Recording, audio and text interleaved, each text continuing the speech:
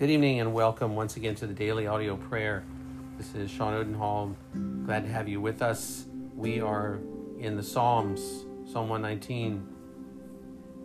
So let's begin as we read this very special psalm written by David, which focused on his love for God's word, his testimonies, his rules.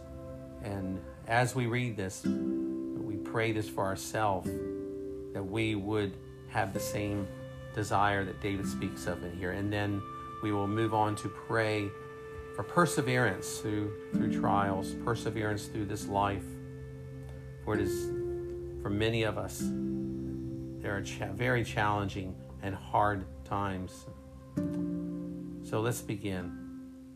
Lord, deal bountifully with us, for we are your servants,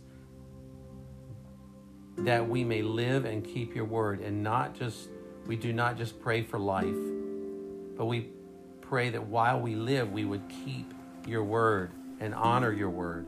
Open our eyes that we may behold wondrous things out of your law. Give us insight, give us spiritual vision. Reveal these things to us, Lord, for we are sojourners on this earth. So because of that, Lord, do not hide your commandments from us, for we depend on you as we go through this world and this earth, that we are able to follow you and hear you. And we desire to know you, to know our God, our souls. Lord, we pray that we would be consumed with longing for your rules at all times. Where you rebuke the insolent, the accursed ones who wander from your commandments. Take away from us scorn and contempt, for we have kept your testimonies. And even though princes sit plotting against us, your servant, we desire and will meditate on your statutes. We commit to this, Lord, for your testimonies are our delight. We love them, and we desire to love them more. Lord, we know that we have not been as devoted to your word as we need to be, as we desire to be, Lord. The world has pulled us away, but may we be refreshed through this psalm and have a new desire to spend intimate time with you, Lord. And Father, we come before you and we pray for perseverance. Your word is trustworthy and worthy of all praise.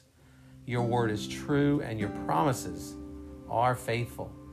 And when difficulties strike fear in our heart, we know that we can come to you for help. And we entrust our life to you. We need not be afraid, for there's nothing any mere human can do to us. And we thank you for that, Lord.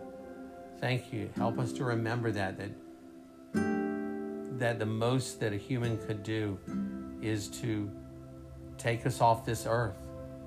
They can't control, they can't kill, as you said, Jesus, they cannot kill the spirit and soul, but they can kill the body, but they cannot do anything, and that leaves them powerless. That leaves the enemy powerless, Lord.